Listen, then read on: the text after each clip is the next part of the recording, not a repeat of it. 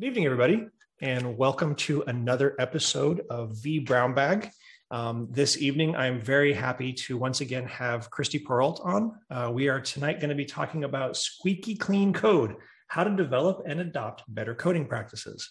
Christy and I are I'm a current resident of New Hampshire, and she is a post-resident of New Hampshire. So we're going to have some interesting in-jokes about New Hampshire.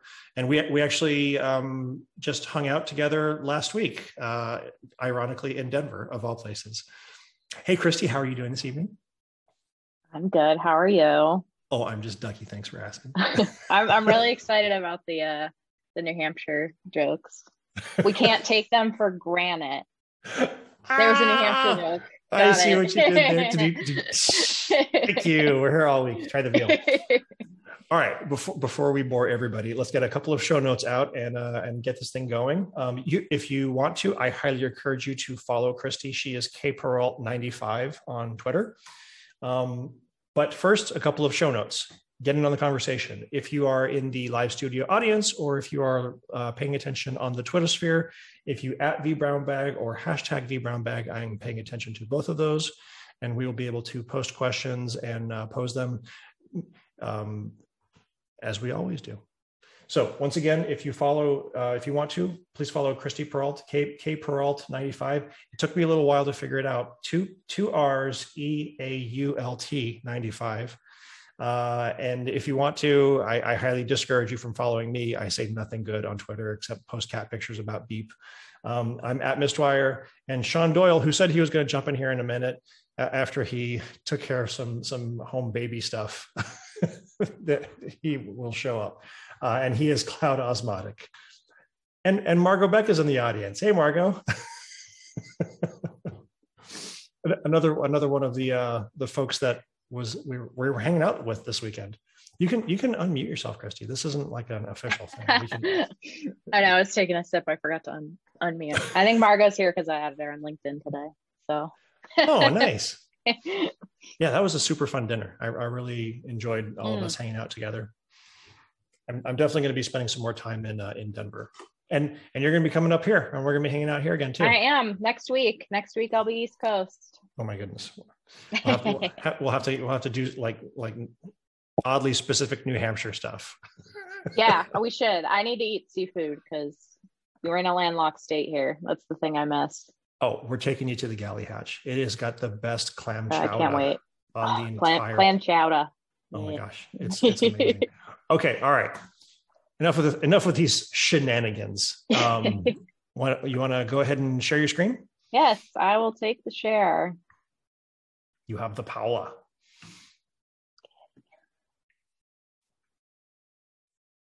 Wonderful. I can see your screen now. Awesome.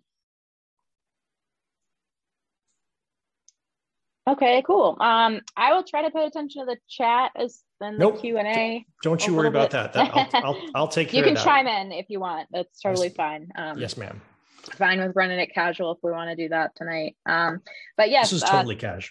It's very casual. I like it. This is definitely more my vibe. So as Chris mentioned, my name's Christy Perrault. I'm a principal software engineer at Liberty Mutual Insurance. And today I'm going to be talking a bit about squeaky clean code and how to work on your clean coding practices. So just a quick agenda, some of the things I'm going to run through. I'll do a quick introduction on myself. I know this is my second time here, but I think there's some new folks in the audience. We're going to actually define what clean code is, and probably more importantly, what clean code is not. We're going to talk about your environment and setting team standards. We will talk about every engineer's favorite subject, documentation. We're going to talk about going through code reviews and how to make those kind of fun and engaging and use them as a learning tool. And then I'll finish up with some success stories that I've experienced and witnessed by doing all of these things. So first, just a little kind of background about Liberty Mutual. If you haven't heard of us, we're an insurance company, and we're the 6th largest global property and casualty insurer. We rank on the Fortune 100 list. We're also global. We're in about 30 different countries and economies worldwide. And we have about 45,000 employees. And actually more than 5,000 of those folks sit in technology roles, which tend to surprise some people sometimes. So yeah. We've been voted one of the top 100 best places to work in IT. And additionally, we have a huge focus on diversity and inclusion. We've been voted one of the best employers for women, for new hires, for diversity, LGBTQ equality, and even received a perfect score of 100 on the Human Rights Campaign's Corporate Equality Index. And I believe that's also true for 2021. I haven't updated my slides with everything from this past year. That's amazing. I would also like to point out the fact, and this is something that you told us that should absolutely make it to this deck. You have a pension. Yeah, I do. I have a pension. So Chris segued me nicely into this. If you would like more information, lmi.co/tech. Seems like we're always hiring. If you're in the developer space, product owners, scrum masters, managers, what have you. So feel free to check it out. I've definitely enjoyed it. The work-life balance is great. So I do a lot of the interviewing. So if you're really interested in that, let me know and we can chat afterwards. So a little bit about me. As I mentioned, I'm a principal software engineer here. I'm specifically focused on serverless enablement and development. I am within our DevOps organization. I've been at the company for about 4 years, plus a 1-year-long internship. And I've been in the serverless space for about 2.5 now. Started with some Spring Boot stuff and CloudFormation templates, and I've kind of moved into a lot of Python work. And we work to enable our 5,000 or so engineers to develop in the cloud and to do it in a serverless first fashion. I've just joined the AWS Community Builder Group as part of the serverless cohort this past March. I also have a master's degree in electrical and computer engineering, which I got during the pandemic while working full-time. So it's been a 1.5 years already since I finished that. So actually most of my academic background is hardware and robotics. Always love to chat about some of those stuff too. And as Chris mentioned, I'm just outside of Boulder, Colorado now. I've been here for almost 2 years, and I have just started up the serverless Denver group. So if you are in the Denver area or know anyone who is, I will definitely pass on that information. But our first meetup is next Tuesday at a brewery. So super excited about that. And I'm also very involved with women in tech efforts, both in and outside of Liberty. And I'm pretty involved with the Women Who Code group out of the Denver and Boulder chapter. Okay, so now that all that's out of the way, we'll talk a bit about clean code. So I really like this definition. This is actually from the Clean Code Handbook. That's kind of, this term clean code has kind of been coined by this Robert C. Martin. And it's defined as code that is easy to understand, easy to change, and follows good standards. So this is great, but I think that the number one question that comes to mind is, what does it mean to be all of these things? So I kind of want to clarify exactly what clean code is. And full disclosure, I have not read his book cover to cover, but he does have quite a bit of resources out there online that I've referenced and that we've used in our team before. So I'd recommend the book if you want to read it. If you're like me and kind of just want the Cliff Notes version, all of this is like documented out there as part of his philosophy of clean code. So clean code answers these questions of what, how, and why. So you want to make sure that you can look at your code and go through and say, you know, exactly what is this method doing? How are you structuring your projects? Maybe why you're naming something the way that you are, or why it's set up the way it is. So your code, if it's clean, should innately answer all of these questions. And sometimes the help of comments and things will help with that, but it should be clear. Clean code is also really refactorable. So as we know in tech, things change all the time. And you need to be able to keep up with the latest security patches or updates and upgrades, minor versions, major versions. So factoring and structuring your code in a way that makes those changes easier is part of the clean code philosophy. Making your code maintainable as well. it's pretty likely that whatever you will build, you will continue to use, or at least will end up passing on to another team or group or individual to maintain for you going forward. So keeping up to date on some of those things, as I mentioned, it's kind of hand in hand with the refactorability, but making sure you can kind of do day-to-day maintenance and be in the code pretty easily, and that anybody on your team can work to maintain it. The one that's pretty easily comes to mind for clean code is that it's formatted and it's readable. So those are the things like, I joke, I don't care if you want to use tabs over spaces, just pick one and stick with it and use it throughout. That's going to just help your code make it easier to read, make it easier to format, and just making sure that you're going through and you don't have super long class definitions or like huge files of code and things are broken out and consumed easier.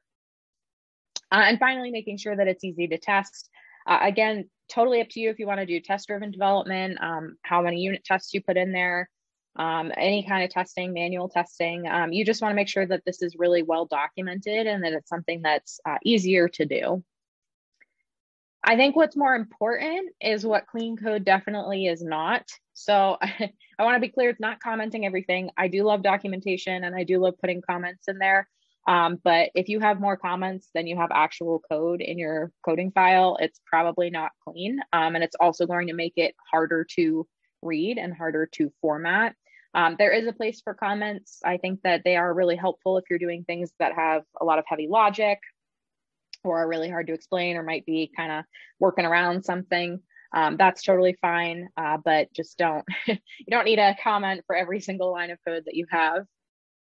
It's also just not making your code look nice. So just because you formatted it, you kind of highlighted the whole thing and made sure you're just doing tabs or just doing spaces and everybody's on the right formatter or linter, does not mean it's clean because it might not answer those what, how, or why questions.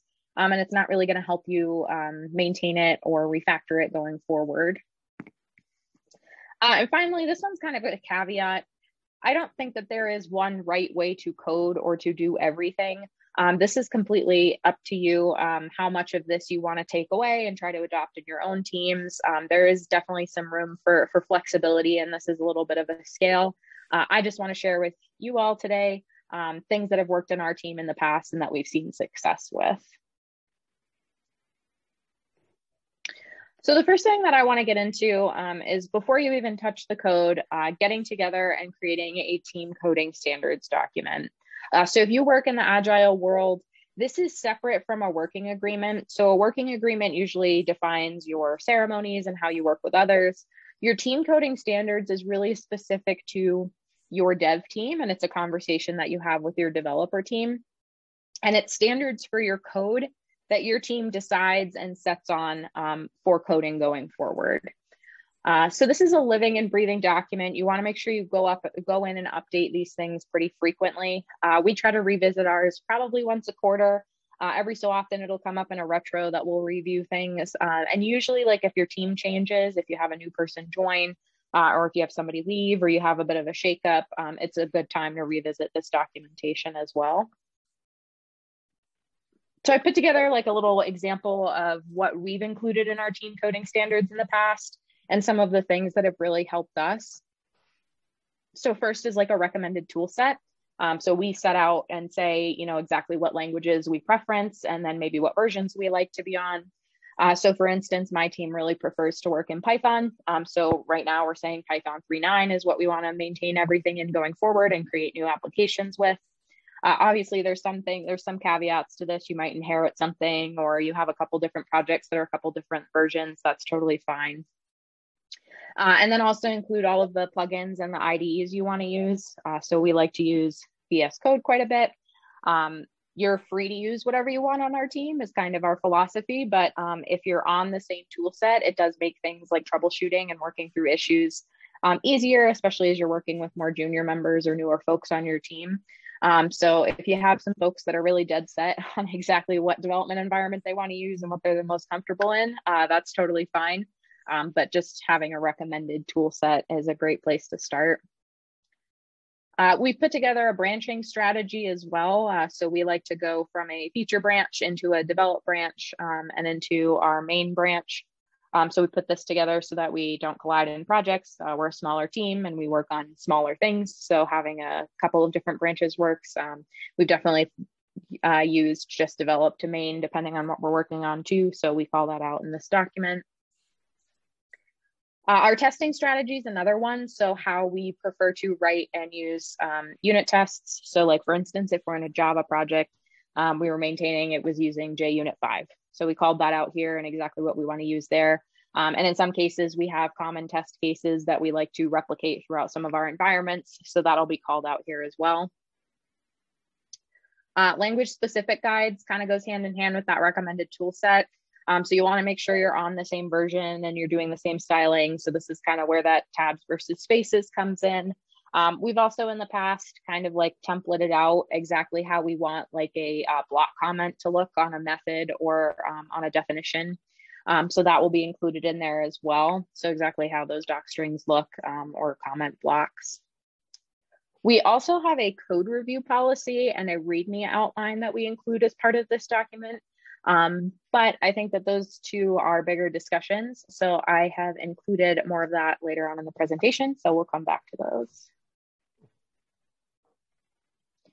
So while you're going through and doing this team code standards, you'll probably want to do your environment setup at the same time. I would highly recommend doing this as a team.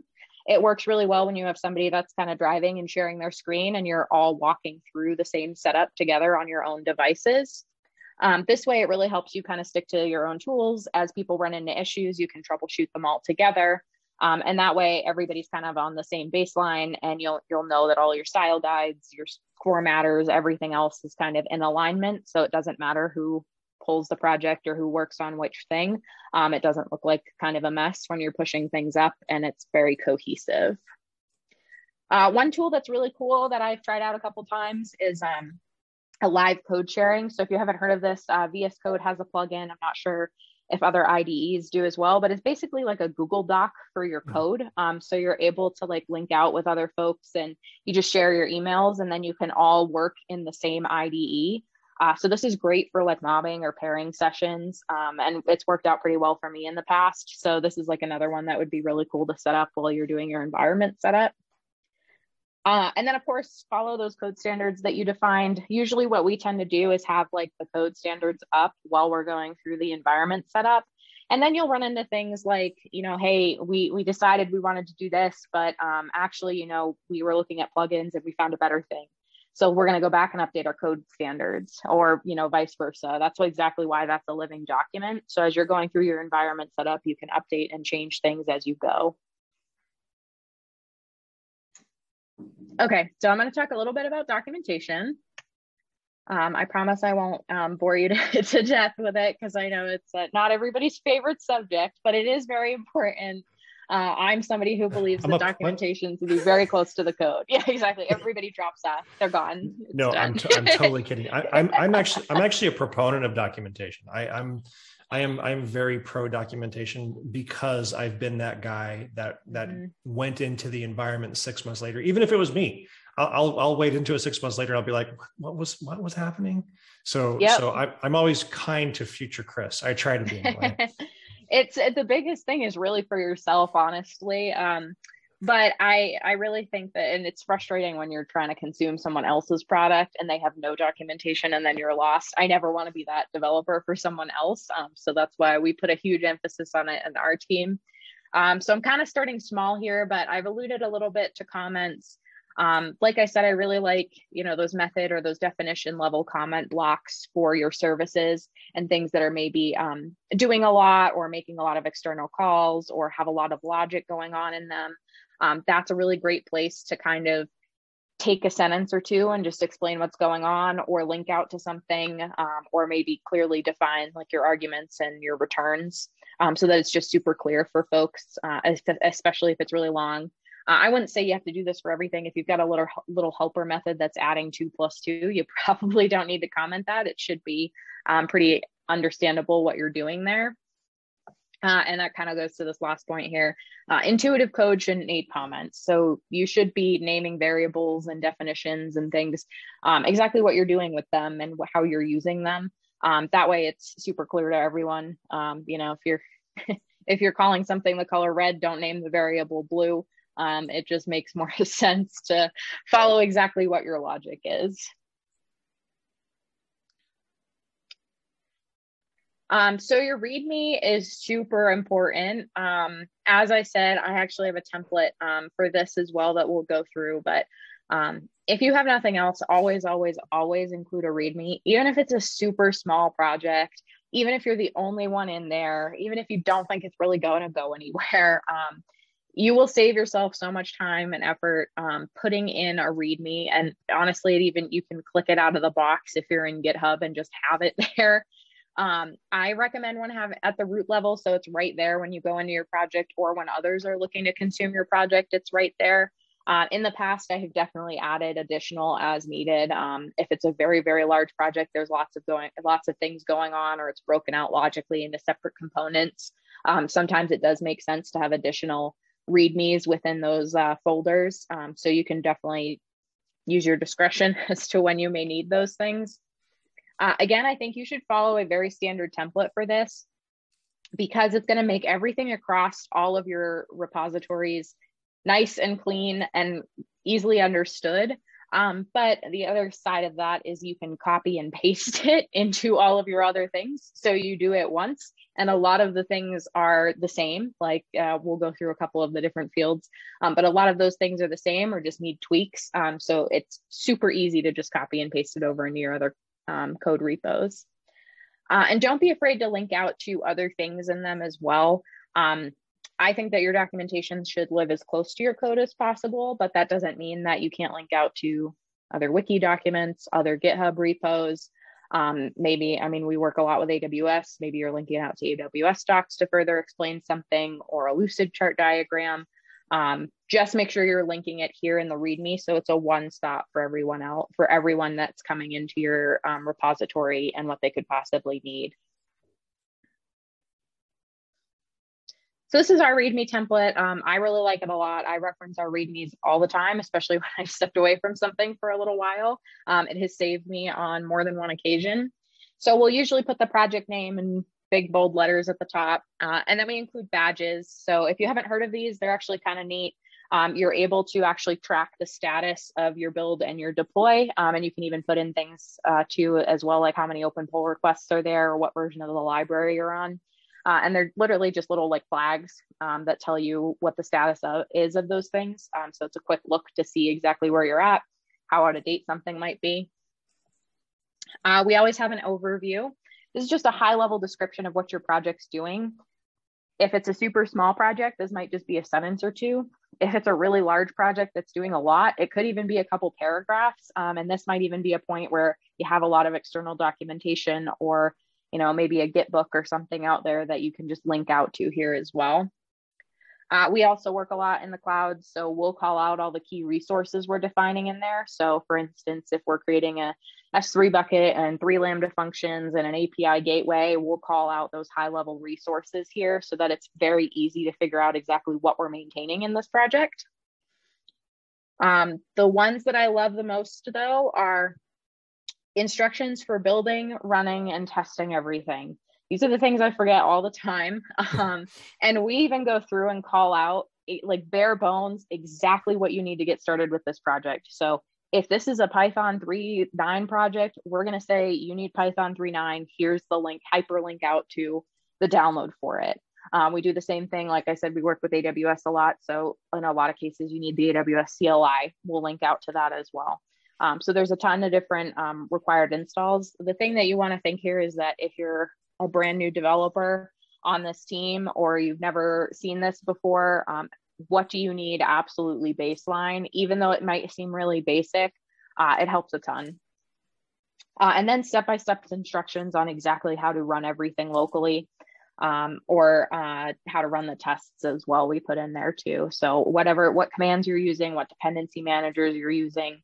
And then exact steps on how to test manually is also a big one. So especially for working with an API, we'll even go as far as taking screenshots of the Postman requests and exactly what you need for headers and how to get an authentication token and all of those things. So it's not a headache and you don't have to dig through a ton of documentation to find it. And then we'll do the same thing with the endpoints. We'll document exactly what you want to hit. If there's a health endpoint, if there's admin endpoints, exactly what the request and the response body might look like. And again, if you find that your READMEs are just getting really chaotic and there's a lot in there, these are things that you can have as external documentation and just point to from your README as well. And then at the very bottom, we do include like a contributor statement that just says, hey, this was created by the serverless team. Here's our wiki page. Reach out to us if you have any questions. Just so it's very clear like where the support is and who's maintaining this project going forward as well, in case folks have other questions or we need elaboration. Quick question from the audience. Yes. Link to Stack Exchange. Oh, I borrowed from. Wouldn't you have put those dependencies as part of the make file? Yep. They definitely will be in there. This is just like a really upfront, like, hey, this is exactly what you would need. And we don't list everything, like not every single dependency you absolutely need is going to be in there. Like I said, like we use Python a lot. So like, obviously you'll go in and see exactly what we're using in like a requirements file or something like that. But it's kind of those basic things like this is a Python project and like maybe this is a command line or tool or two that you'll need to have. So I think at most we have like 4 or 5 things on there for like required installs, and sometimes it's just 1 or 2. But yes, a lot of those dependencies will be listed in your package manager or whatever else that you're using, depending on what language you're in. I super love that you've got the how to build and run locally section, because you're right. I never think about that. And when somebody else when I'm looking at somebody else's stuff, I'm like, okay, well, how do I get this to go? Does it need its own, virtual environment, et cetera, et cetera. And we call that out too. So that's genius. I'm going to start putting that into my READMEs now. Yeah, it's really helpful too. I mean, we do a lot of like lambdas and stuff too. So we run Python lambda local a lot as well. And that command's pretty long if you haven't seen it before sometimes. And then that'll show you exactly where all the test files you need are, or maybe where we're keeping environment variables that you need to inject and those sorts of things. So it helped, like I said, it helps me a ton, because if I walk away from something for a month and come back, I completely forget, and then it's not in my recent terminal history, and it's a pain. So yeah, just doing it all day. Yeah, I can't find it. Okay, I got one more slide on documentation, and we've talked about it quite a bit already, but definitely external documentation. Use it if you need to, if you can. Like I said, it's not always necessary for small projects, but it could be anything from wiki pages to Gitbooks to AWS white papers. The well-architected review is something that's been really popular with us lately as well. So you can link out to that or documentation for it. If you're big in the cybersecurity space, any sort of threat model diagrams, we lucid chart everything. So linking out to one of those, an architecture diagram or something, sometimes helpful as well. But like I said, make sure to link everything in the README. It's super frustrating to have all of these things out there and not know where to find them or how to get to them. So if you have the code and you're right there in the README and you can get to all of these things, it saves a lot of headaches and questions, and saves a lot of time. Okay, so we're going to jump into code reviews. The biggest thing for code reviews is we've used them as a learning tool. And I have to say, when I started in the professional world several years ago now, this was the biggest learning tool that I had. Aside from any courses or workshops or anything else, I learned the most from code reviews because we treat them as a learning tool. So we've really encouraged folks to ask questions and have discussions in those code reviews. And that's everything from, having a junior developer ask a ton of questions of how stuff's working, to having senior folks even go in there and just explain exactly why they did something. I've definitely had cases where we've maybe broken our code standards before, and it's like a quick, hey, I opened the pull request. I'm just going to comment in here, like, this looks different than how we normally do it because of XYZ. I'm working around this bug or this patch for something. Hey, I put a to-do in here, so we can work through that. So it also helps you when you explain exactly what you're doing. It helps you get better at those skills as well, which is that teaching and kind of like mentoring side of things. I really operate on the idea that no comment is too small or too silly. This is a controversial one, but I'm really picky with grammar. A lot of engineers don't know how to spell. And I give them a hard time all the time, constantly. And I'm probably annoying, but you know what it did is I started that because first year on the job, I didn't feel like I knew enough to go in there and comment on things, or to you don't even know what you don't know at that point. So I picked out the things that I did know, and it was stuff like, hey, this is unclear. Can you add a comment here for me? Like, I don't get this as a new developer, or, you copy and pasted this line. Like it's silly stuff. But it really, over time, that builds up, and you've already have that base level confidence of being able to put yourself out there, and ask silly questions and do those things. And that's where the learning comes from. Because sometimes your senior developers don't necessarily know or remember what it's like to be junior, and what questions that you might have or issues that you're running into.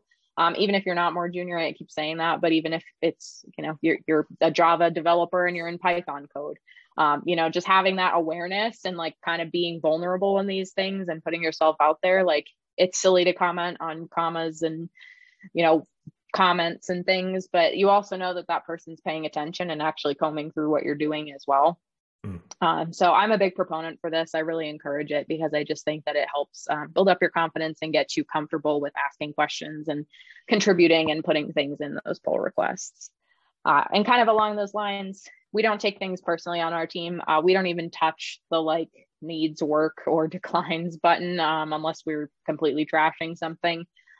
It's always a discussion. If something's getting really misconstrued, we take it out of the pull request and hop on a call and talk through it, because we're not gonna text sometimes can be misconstrued, and you want to make sure that you're having those discussions with your team.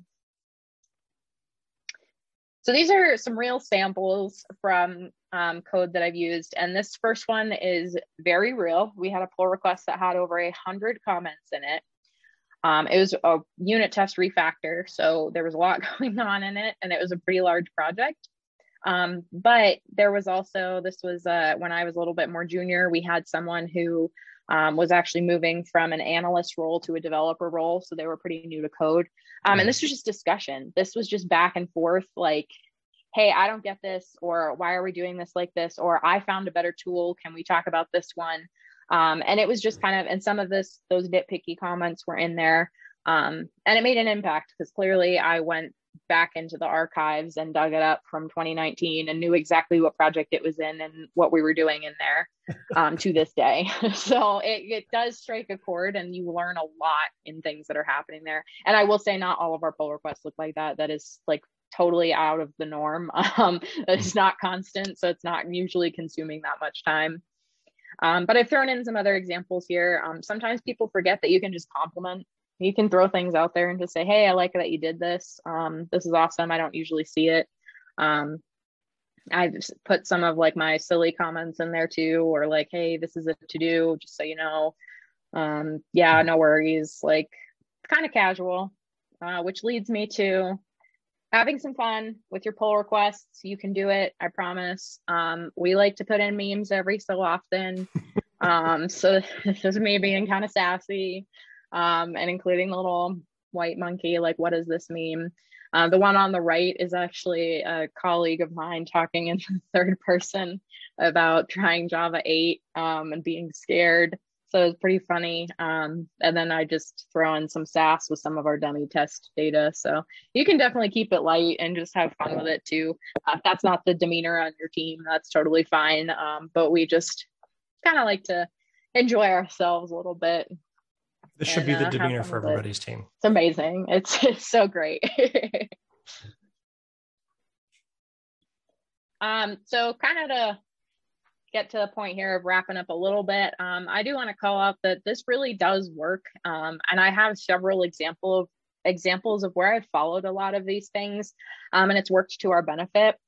So the first thing is with the database application that we built out. So all of those screenshots you were seeing from the pull requests are from this product.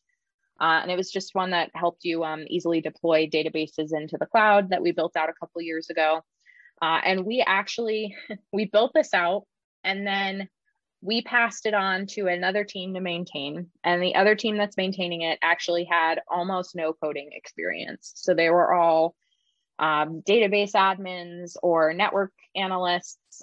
They were not coders. So we had one like 2-hour session transferring everything over to them.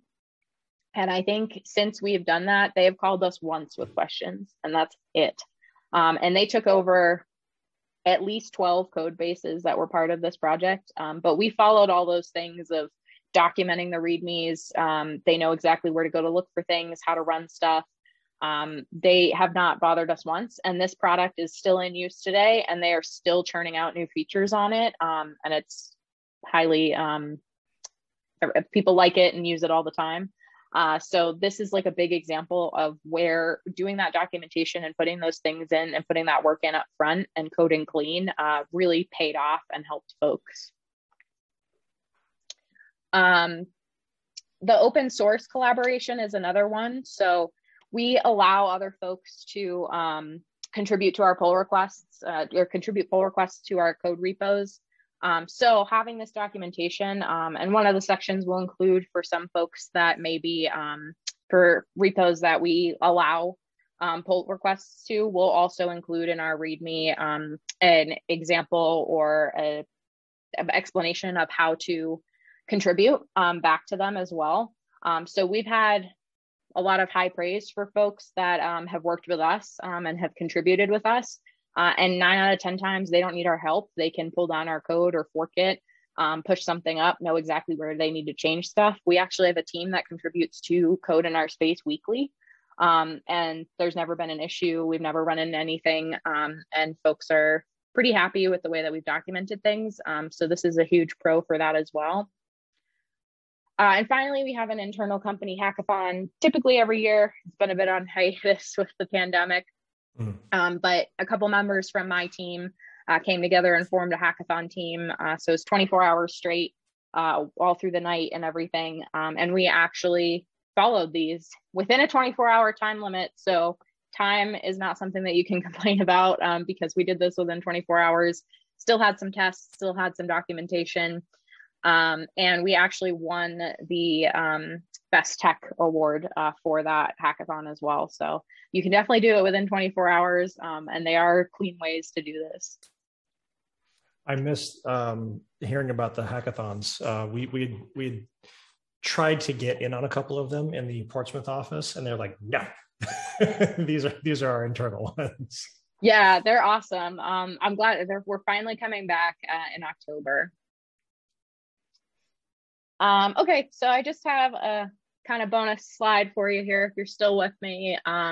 So one of the things that I get a lot when I give this presentation or when I talk about these things is, these are all great, we're on board with you, but we can't prioritize this. Like, we're way too busy, like putting out fires all the time or churning out new features, or like, you know, we get it, but our business side doesn't get it, or our product owner doesn't understand. So I kind of just point back to these 3 things, which are time, cost, and security. And these are kind of the things that you keep in your back pocket and kind of bring to the table as ammunition in a sense of pushing for prioritizing this work. Because if you're going back and doing this clean code thing and updating your projects, it's a time up front, but it's going to save you a lot of time in the long run. So like I mentioned, we're not spending time helping other people contribute to our code bases. They can do that pretty easily. We're not spending a ton of time. Refactoring doesn't take us a ton of time. Tech debt doesn't take us a ton of time because we've made it really easy to refactor and easy to maintain up front.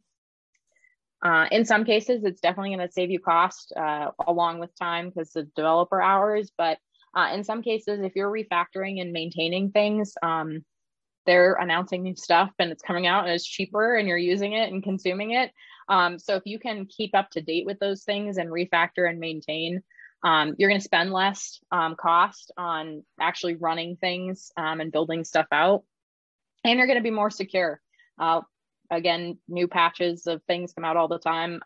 Log4j, we had some folks that was super easy to fix because of the way that they wrote their code and they hopped in there. You have other folks that are probably still struggling to stay up to date on those things. So that's when it pays off, putting in those clean code things. So those are kind of the arguments that I tend to turn around and push back on And it doesn't always work in every case. And sometimes you need to take it chunk by chunk. Sometimes what we do is we keep track of our tech debt as we go through and keep it in our backlog. And then every sprint, we'll just bring one of those in, something small to do or something quick or whatever, so that we're constantly staying on top of it, and kind of rotate taking turns for who maintains it versus who's working on newer stuff. Quick question. Yeah. From Graham, he's saying it sounds like you have a large team. Does this apply across the board with small teams, medium teams, and large teams, or does it behoove certain sizes more? So it's actually funny you say that, because I have a very small team. We just got our 4th member, and she's a college hire. So we don't have a ton of huge expertise, and we are very small. And actually, the database team I was on was also only 4 people as well. So I haven't had much experience with large teams, funny enough. So it's kind of funny that you picked up on that through what I was saying. So yeah, it is a little bit more of a strain maybe on smaller teams. But I've also been in the fortunate situation where a lot of the things I've been working on are greenfield. I haven't inherited a ton of things, which is what I think kind of happens on larger teams. Like, what we maintain is stuff that we've built from the beginning, and we've kind of started from the ground up. So we all have that knowledge and can share those things. So I'd say, in my experience, it works better on smaller teams. I've heard more complaints from folks that are on larger teams sometimes, and have just more that they're maintaining and things that they've inherited that is years and years old that nobody wants to touch, because if they pull the one thing out, the whole thing will come tumbling down. Right, right. Yeah, and we're 109 years old. We have plenty of that throughout our organization as well. I can't even imagine. Yeah. Yep. So just to wrap up here, kind of a quick summary of what we talked about. The biggest things for me to take out of this is, you want to create and follow those team standards. If you're looking at this and you're thinking about the code that you have and how massive it would be to go through and refactor everything and do everything, just start small. Like, start with your new stuff that you're building. Maybe sit down with your team at your next retro. Or if it's just you and you're trying to maintain your stuff and your personal projects, sit down with yourself and list out all of these things and have a document there. That's a start. Getting your environments on the same page, that's a start, and that doesn't take a ton of time. Documenting everything is also going to help. Again, even if you just start today, you don't have to go through and fix everything that you've ever done. But starting today is a huge step forward. And then using those code reviews to learn. Absolutely love that. I will highly recommend the memes, the jokes, and the sass. But again, if you don't want to, totally fine. It's still good to learn and to be vulnerable. And somebody that's kind of more senior, I ask questions all the time. And I find that by setting that precedence, other folks aren't afraid to jump in and do that. And it shows, kind of gets rid of some of those imposter syndrome feelings. And finally, just have fun with it. Hopefully we're all here because we at least kind of like to code, or engineering or tech in general of some sort. So just continue to enjoy it and have fun with it. So that's all I have. I put my Twitter handle up here again. And you can also find me on LinkedIn. It's just my name. This is a hiking photo from Black Canyon of the Gunnison, which is a national park here in Colorado. So I absolutely love hiking. So I'll come back to this slide, but I do just want to say quickly some upcoming things that I have going on. If you like what you heard or you want to hear more about serverless at Liberty, I talked a lot about it. Like I mentioned, we're having our first Denver meet and greet next week. I'm also on the committee for organizing CDK Day. So that is next Thursday, the 26th. It is virtual and completely free. We have a ton of awesome tracks. We had about 110 submissions. So we ended up opening 3 tracks. So there's some great stuff in there. I would highly recommend you check it out and sign up for a ticket. I will also be speaking with the AWS user group Denver. That will also be virtual on June 15th. So I'll be talking about SAM and some golden paths with the serverless application model. I will also be speaking at the Chicago Summit in August. So if anybody's going to be there, would love to see you. And I will be on some upcoming podcasts. So Serverless Guru, Syntax, and Real World Serverless, I will be recording for this week and next week. So those should be released within the next month. So what's going on? You are a machine. What's going on? I just reposted that. Get some traction. Can always count on you. We'll have a little Christy fan club in the back of every single one of those events. Woo! Yeah, just a little sign. That's fine. Awesome. Cool. Okay. Well, thank you for coming on this evening. As always, your presentations are informative and fun and very well put together. So I will say, Margot, who's in the audience, is my favorite PowerPoint putter together person. She has a gift. Like she and I, when we get together, I'll be like, I can't make these things work. And she just why didn't I know this before this? That would be great. No. Here's the fun part. She was watching this and she was like, "Oh my God, I need her deck. I love it. I love everything about it." That's so funny. Yes, you can have it. So it's funny enough. I gave this talk. This is actually the first. You guys have a special treat because this is the first talk I've ever given, ever. I gave this talk in November at the Women Who Code conference. So that's what the template's from. It's the Women Who Code. I've kind of taken some of them out, but you can definitely have that deck. It is pretty fun. Nice. So this is the first one I've ever given. So I think I've refined it pretty well for everyone here. Yeah, to get a high praise of a deck from Margot, in my estimation, is very high praise because, she's the bee's knees, and apparently you are also the bee's knees. So I've hit my ceiling. If Margot said that I can't do any more decks ever. I'm glad that it's this one though, because all my other ones are Liberty Mutual branded, which is that bright yellow, and it's so obnoxious. The yellow and the blue. yeah, it's so obnoxious. So I'm so glad you saw this one and not the other ones. It is rather. I've seen a lot of those decks myself because of the work that I've done with Liberty. So that it's kind of eye watering. yeah. I mean, they know what they're doing. People know it. You knew it, right? Exactly. Oh yeah, absolutely. It's easy. Yeah. Wonderful. Well, Christy, thanks for coming on this evening. All the questions have been answered from the chat, so we are good to go with that. And folks, we will catch you again next week as we continue on all of our V Brown Bag episodes. Christy, thanks so much for coming on again. Always love having you on the show. Of course, always love being here. All right, have a good night, folks. Bye-bye.